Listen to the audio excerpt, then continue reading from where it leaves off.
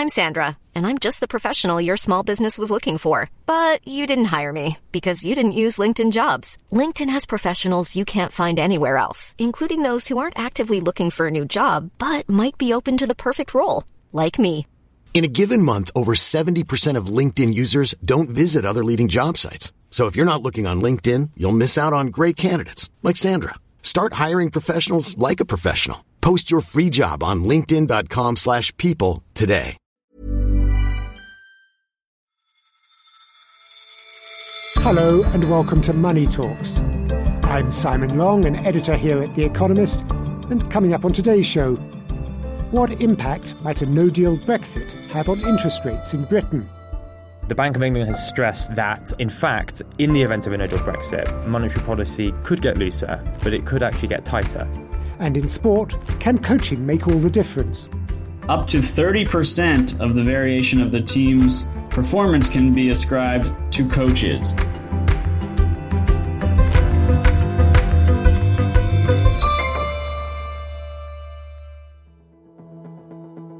But first, the US Treasury has announced plans to re-privatise Fannie Mae and Freddie Mac. The two companies have been in a form of government control since their record-breaking bailout in September 2008.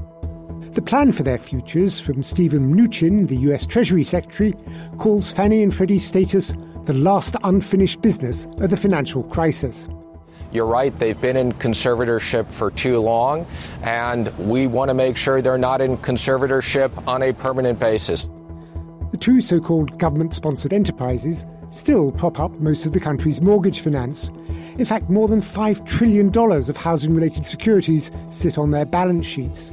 That's nearly half the total outstanding in America. I'm joined by Alice Fulwood, The Economist's American finance correspondent.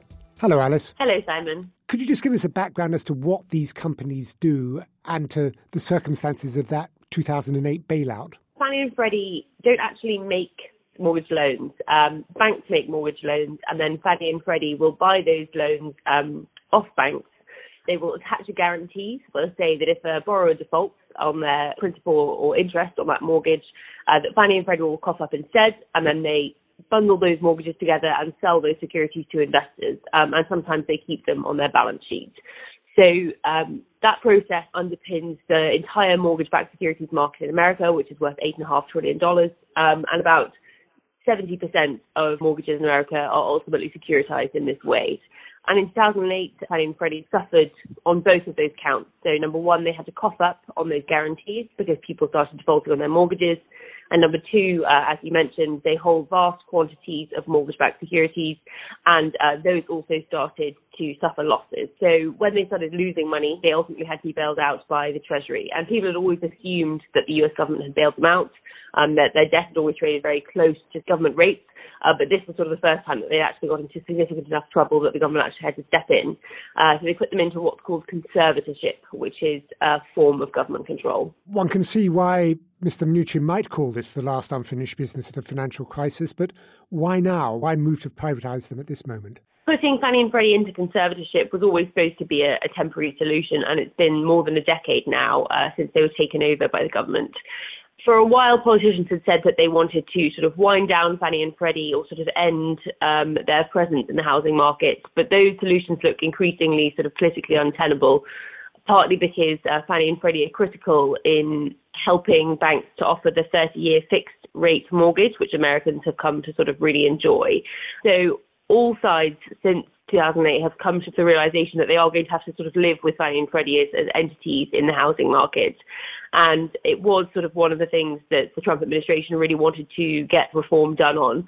So expectations have been building throughout the administration that they would eventually bring out some housing plan. And now they're getting late enough in the day that it's now or never for them to make this big push on housing reform. And how would privatisation actually work? What would happen to Fannie and Freddie? So there is a couple of key things that need to happen before they're sort of pushed back into the private sector. And the most important one is that it needs to be recapitalised. So since they were bailed out in 2008. The Treasury has appropriated some of their profits, and since 2012, it's appropriated all of their profits. And they add up to about $15 billion a year from both entities. At the same time, the Treasury in 2012 asked Fannie and Freddie to remit $600 million a year of their capital to the Treasury as well. And those two efforts were designed to help them claw back the cost of that $190 billion bailout. They have now surpassed those costs. So Fannie and Freddie have remitted almost $100 billion more back to the Treasury than they took out in 2008. But it means that their capital buffers are very depleted. They hold $3 billion apiece each. So the goal of the Treasury, by putting them back into the private sector, is to sort of try and insulate taxpayers from taking losses if the housing market softens again. And does the Treasury have a free hand in this? Can it do what it wants, or does Congress have a role? There are some things the Treasury can do alone. So in theory, Mark Calabria, who's the head of the FHFA, which is the regulator that looks after Fannie and Freddie, he could end conservatorship tomorrow if he wanted. He could do that by renegotiating this profit sweep arrangement that the Treasury has with these entities. And, he'd allow them to sort of retain some of their profits. That would help them build up capital slowly over time. And he could sell down some of the shares that the Treasury has, put them back into private hands. All of those things are things that the Treasury and the FHFA can do alone. But they don't want to do them alone because it will sort of meanly change the status quo, but it's not the sort of big bang reform that they're aiming for. For that, they would need the help of Congress. And what they are asking Congress to do is basically they want, for Mark Calabria, the FHFA director, to be able to issue charters to other private firms. That will mean that there could be competition in this market for Fannie and Freddie. So they wouldn't be the sort of enormous duopoly that's underpinned the whole housing market.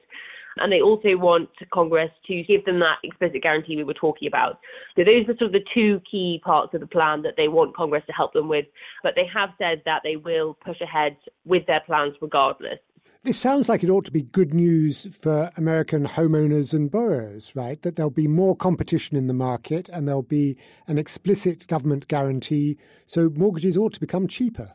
Potentially. I think that the status quo as it is, which is that most American mortgages are ultimately underpinned by Fannie and Freddie's securitization process, which has this implicit government guarantee. I don't think it will meaningfully change the needle on that. American mortgages are already very good value because the government takes on all of the creditor risk.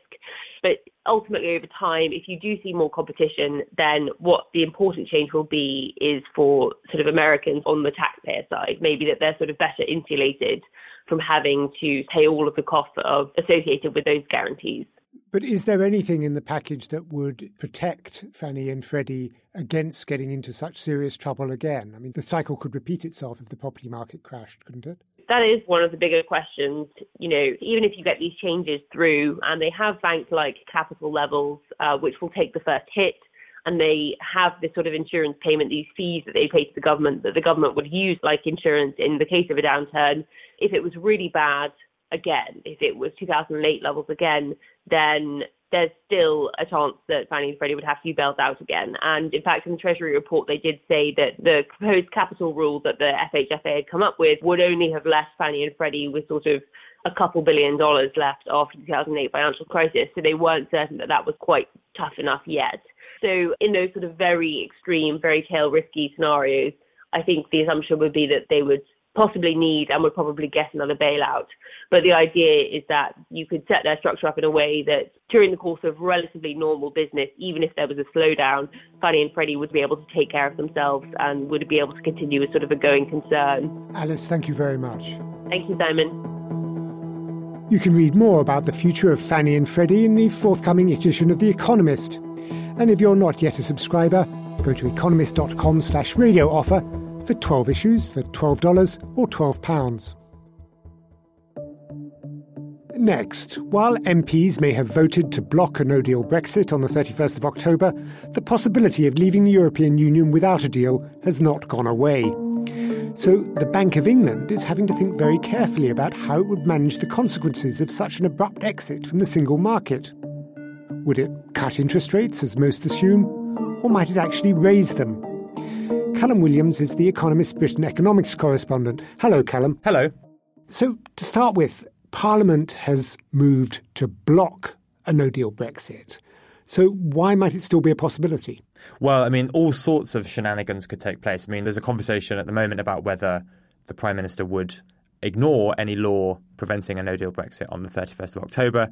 And of course, the other important point is that if there is a new parliament, say after a general election, that parliament could vote in favour of no deal at a later stage. And so it's in theory and most likely not going to happen on the 31st of October, but it could still happen at some point soon. And if it were to happen on October the 31st or later, do we have any real idea of what the immediate impact would be? We'd wake up on November the 1st and find what different? Some people say that it would be a short, sharp shock and then people would get used to it. And other people say exactly the opposite, that actually on day one it wouldn't be so bad and that the costs would mount over time. So one example of how it would be bad on day one is, say, that the ports at Dover and Calais might be operating well below full capacity. Now, they have done a lot of work in improving, sort of getting ready, improving themselves. So, you know, a no-deal Brexit now would be kind of probably better than a no-deal Brexit would have been in late March because of the work that Dover and Calais have done. However, there's other things to bear in mind, which is that, for instance, the EU has said that it will recognise various licences and so on, say, for instance, to do with trucking and that sort of thing, for a few months after a no-deal Brexit, but not forever. And so eventually those sorts of things will lapse, at which point the impact of no-deal Brexit will become clear. So no one really knows whether it's, you know, going to be sort of front-loaded or back-loaded, but there will definitely be an impact on the economy. And has the Bank of England given any indication of how it might react to that impact? So most people think that the Bank of England would cut interest rates and possibly do other sorts of things to loosen monetary policy. They did that after the referendum in 2016. However, the Bank of England has stressed again and again and again that, in fact, in the event of a no-deal Brexit, monetary policy could get looser, but it could actually get tighter. Why would that be? Why would it raise interest rates with the economy facing these sudden headwinds? The argument that everyone thinks about is the argument in favour of cutting, which is basically that, you know, consumers would be sort of more nervous and pull back on spending, and businesses would do the same thing. And so the solution is to cut interest rates because that encourages borrowing and spending and so on. There is an argument in favour of raising interest rates, basically because the argument goes that inflation would rise a long way above the Bank of England's 2% target. So inflation is actually already slightly above the Bank of England's target. What would happen in a no-deal Brexit is, one, you would get a depreciation of sterling, probably by as much as 10%, if not maybe even a bit more. And it's already gone down quite a lot. It's already gone down quite a lot, but you'd get a big shock if no-deal Brexit suddenly became likely. So one, you get a depreciation of sterling, which would lead to inflation going up. And two, you'd get what economists would call a supply-side shock. So basically, the sort of productive potential of the UK economy would be lower as a result of these sort of barriers to trade being erected between the UK and the EU. So what that might mean in sort of very practical terms is, say, for instance, it became more difficult to import milk from the EU. This is a perishable good, so, you know, you can imagine it would become more difficult. So all of the UK firms and UK consumers say, OK, that's fine because we'll just buy British milk. The problem is the farmers in Britain won't be able to just buy loads more cows and produce a load more milk overnight to satisfy that demand. So what will happen is they'll probably raise their prices, and this is something that various members of the Bank of England are worried about. And so that supply-side shock, in the jargon, could in fact lead to inflation going up, and that would mean that the Bank of England might want to in fact raise interest rates. That minority of economists who think this will benefit the economy, how do they see things playing out? So I should emphasise that this work is not considered to be good work by any kind of trade economist outside that group, but it sort of relies on the idea that, let's say you have the no-deal Brexit, and what the UK does is abolish all of its tariffs on all of its imports. So basically you can import anything and you don't have to pay any tax on that import at all. And when they feed that into their model, the result is that you get this enormous spike in GDP, which is great. One of the downsides, which the authors of this work have been kind of quite open about, is that the manufacturing industry in the UK gets entirely wiped out. And I think farmers also get entirely wiped out. So, you know, even if you believe these estimates, I mean, there's clearly a bit of a downside there. What estimates are there of the overall impact of a no-deal Brexit on the size of the British economy? It does depend on who you ask. There is a very small group of economists who think that it will be good for the economy, but they really are in the minority and their methodology is questioned. The government's view is sort of 6 to 9% smaller in the long run. That doesn't mean that GDP will fall by 6 to 9% from where it is today. It means that in sort of 10 to 15, 20 years' time, the economy will be 6 to 9% smaller than it would have been otherwise.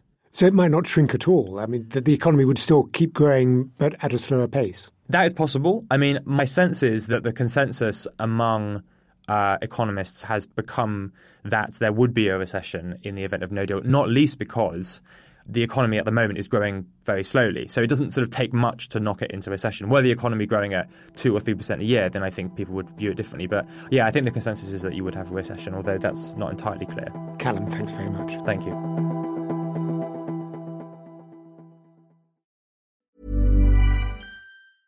Hiring for your small business? If you're not looking for professionals on LinkedIn, you're looking in the wrong place. That's like looking for your car keys in a fish tank. LinkedIn helps you hire professionals you can't find anywhere else, even those who aren't actively searching for a new job but might be open to the perfect role. In a given month, over 70% of LinkedIn users don't even visit other leading job sites. So start looking in the right place. With LinkedIn, you can hire professionals like a professional. Post your free job on linkedin.com/people today.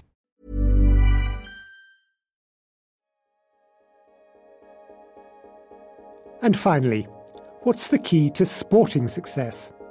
For years, films like Moneyball have had us believe that it's all about the coaches, that one maverick, rule-bending ideologue who can turn an athlete's fortunes around through sheer willpower. And now a new academic paper proposes a way to measure just how much of a difference professional coaches make. It looks at 4 of America's biggest sports: basketball, baseball, football, that's football not soccer, and ice hockey. Sam Blake is with The Economist in New York, where he writes about business and finance, and he joins me now. Hello, Sam. Hello, Simon. Firstly, how did they manage to measure the significance coaches make? It's important to clarify that what these guys are looking at is whether coaches matter in aggregate. And despite what those films like Moneyball tend to suggest, in fact, most of the work that's been done to try to isolate the effect of a coach on a team has actually found that professional coaches appear to be interchangeable. Now, it's been really historically difficult to isolate the effect of a coach on a team's performance, and the authors of this paper ascribe that difficulty to the fact that when you're assessing a team's performance, it could be due to the coaching effect, but it could also be due to a multitude of other factors or even just pure chance. But what these guys have done is started using a clever method for attempting to isolate that coaching effect, and here's how they do it. They run a statistical regression to see how coaches affect a specific outcome of interest, like wins or points scored per game, say in a basketball team. And this gives them some output of that coach effect. Now, the last thing they do is they then use this technique called randomization inference, wherein they perform several simulations in such a way that it actually removes that coach effect, but it keeps those other components that could cloud the ability to isolate the coaching effect. And they find, when they compare the results, that the coaches actually do matter. Do they support the popular prejudice about this, that there are certain big-name coaches that people think make a big difference? Are there specific coaches they looked at who did well? They have found that in looking at certain coaches, what you can do is test their outcome. And they found that some coaches that, especially here in America, we tend to think are in the upper echelons, such as Bill Belichick, do indeed exhibit a particular skill in getting their teams to perform well. But presumably the coach still only really makes a difference at the margin. I mean, it's basically down to the players, isn't it? It can only be just where 2 teams are nearly as good as each other that the coach can make the difference. That's fair. And, the authors definitely agree with that for the most part. However, they do tend to find that in some sports, up to 30% of the variation of the team's performance can be ascribed to coaches. What's interesting, though, also is that there's some variation across different outcomes. So I mentioned you could look at a team's wins or a team's points scored, but you could also look at other things like a team's points allowed. And they found that on certain outcomes, coaches are more impactful than others. And what about between sports? Are there some sports where they make more of a difference than others? Yeah, so in all four of the major sports, they have found that coaches matter. But for instance, in college basketball, they matter more than in professional basketball. And the authors hypothesize that perhaps that's because the role of a coach in college basketball is much more embedded in the actual recruiting of players, more so than in the professional level. Yeah, I was going to ask you about that. I mean, presumably it's a complex enough study as it is that they can't actually go into which bits of the coach's job make a difference. Is it working on the players' fitness, their diets, their technique, or is it in the selection and acquisition, I guess, in some cases? At this early stage of this method, they have not been able to kind of isolate further components of that coaching effect. But they do suggest some opportunities for figuring out kind of what other aspects, not necessarily that a coach does for players, but that a coach could bring to bear on his experience, such as his education, how that could affect his ability to impact his team's outcomes. And are there any thoughts of applying their techniques to other industries, to businesses? Will chief executives be worried that they might be measured in the same way? Yeah, absolutely. In fact, the two gentlemen who authored this study are by trade political scientists, and they have been attempting, before even turning their method to sports, to use it on measuring the effectiveness of political leaders. And they're now actually looking at, just as you suggest, measuring the effectiveness of certain CEOs. And, you know, there are some limitations. You have to have enough data on the folks that you're studying to be able to make some sort of statistically valid inference about their capabilities. But generally speaking, what this model is able to do across a variety of industries is help identify which characteristics leaders can be expected to have an impact on and which one are going to be more subject to other components and chance. Sam, thank you very much. Thank you, Simon. Thanks for having me. And that's all for this edition of Money Talks. While you're with us, don't forget to rate us on Apple Podcasts or wherever you listen. I'm Simon Long, and in London, this is The Economist.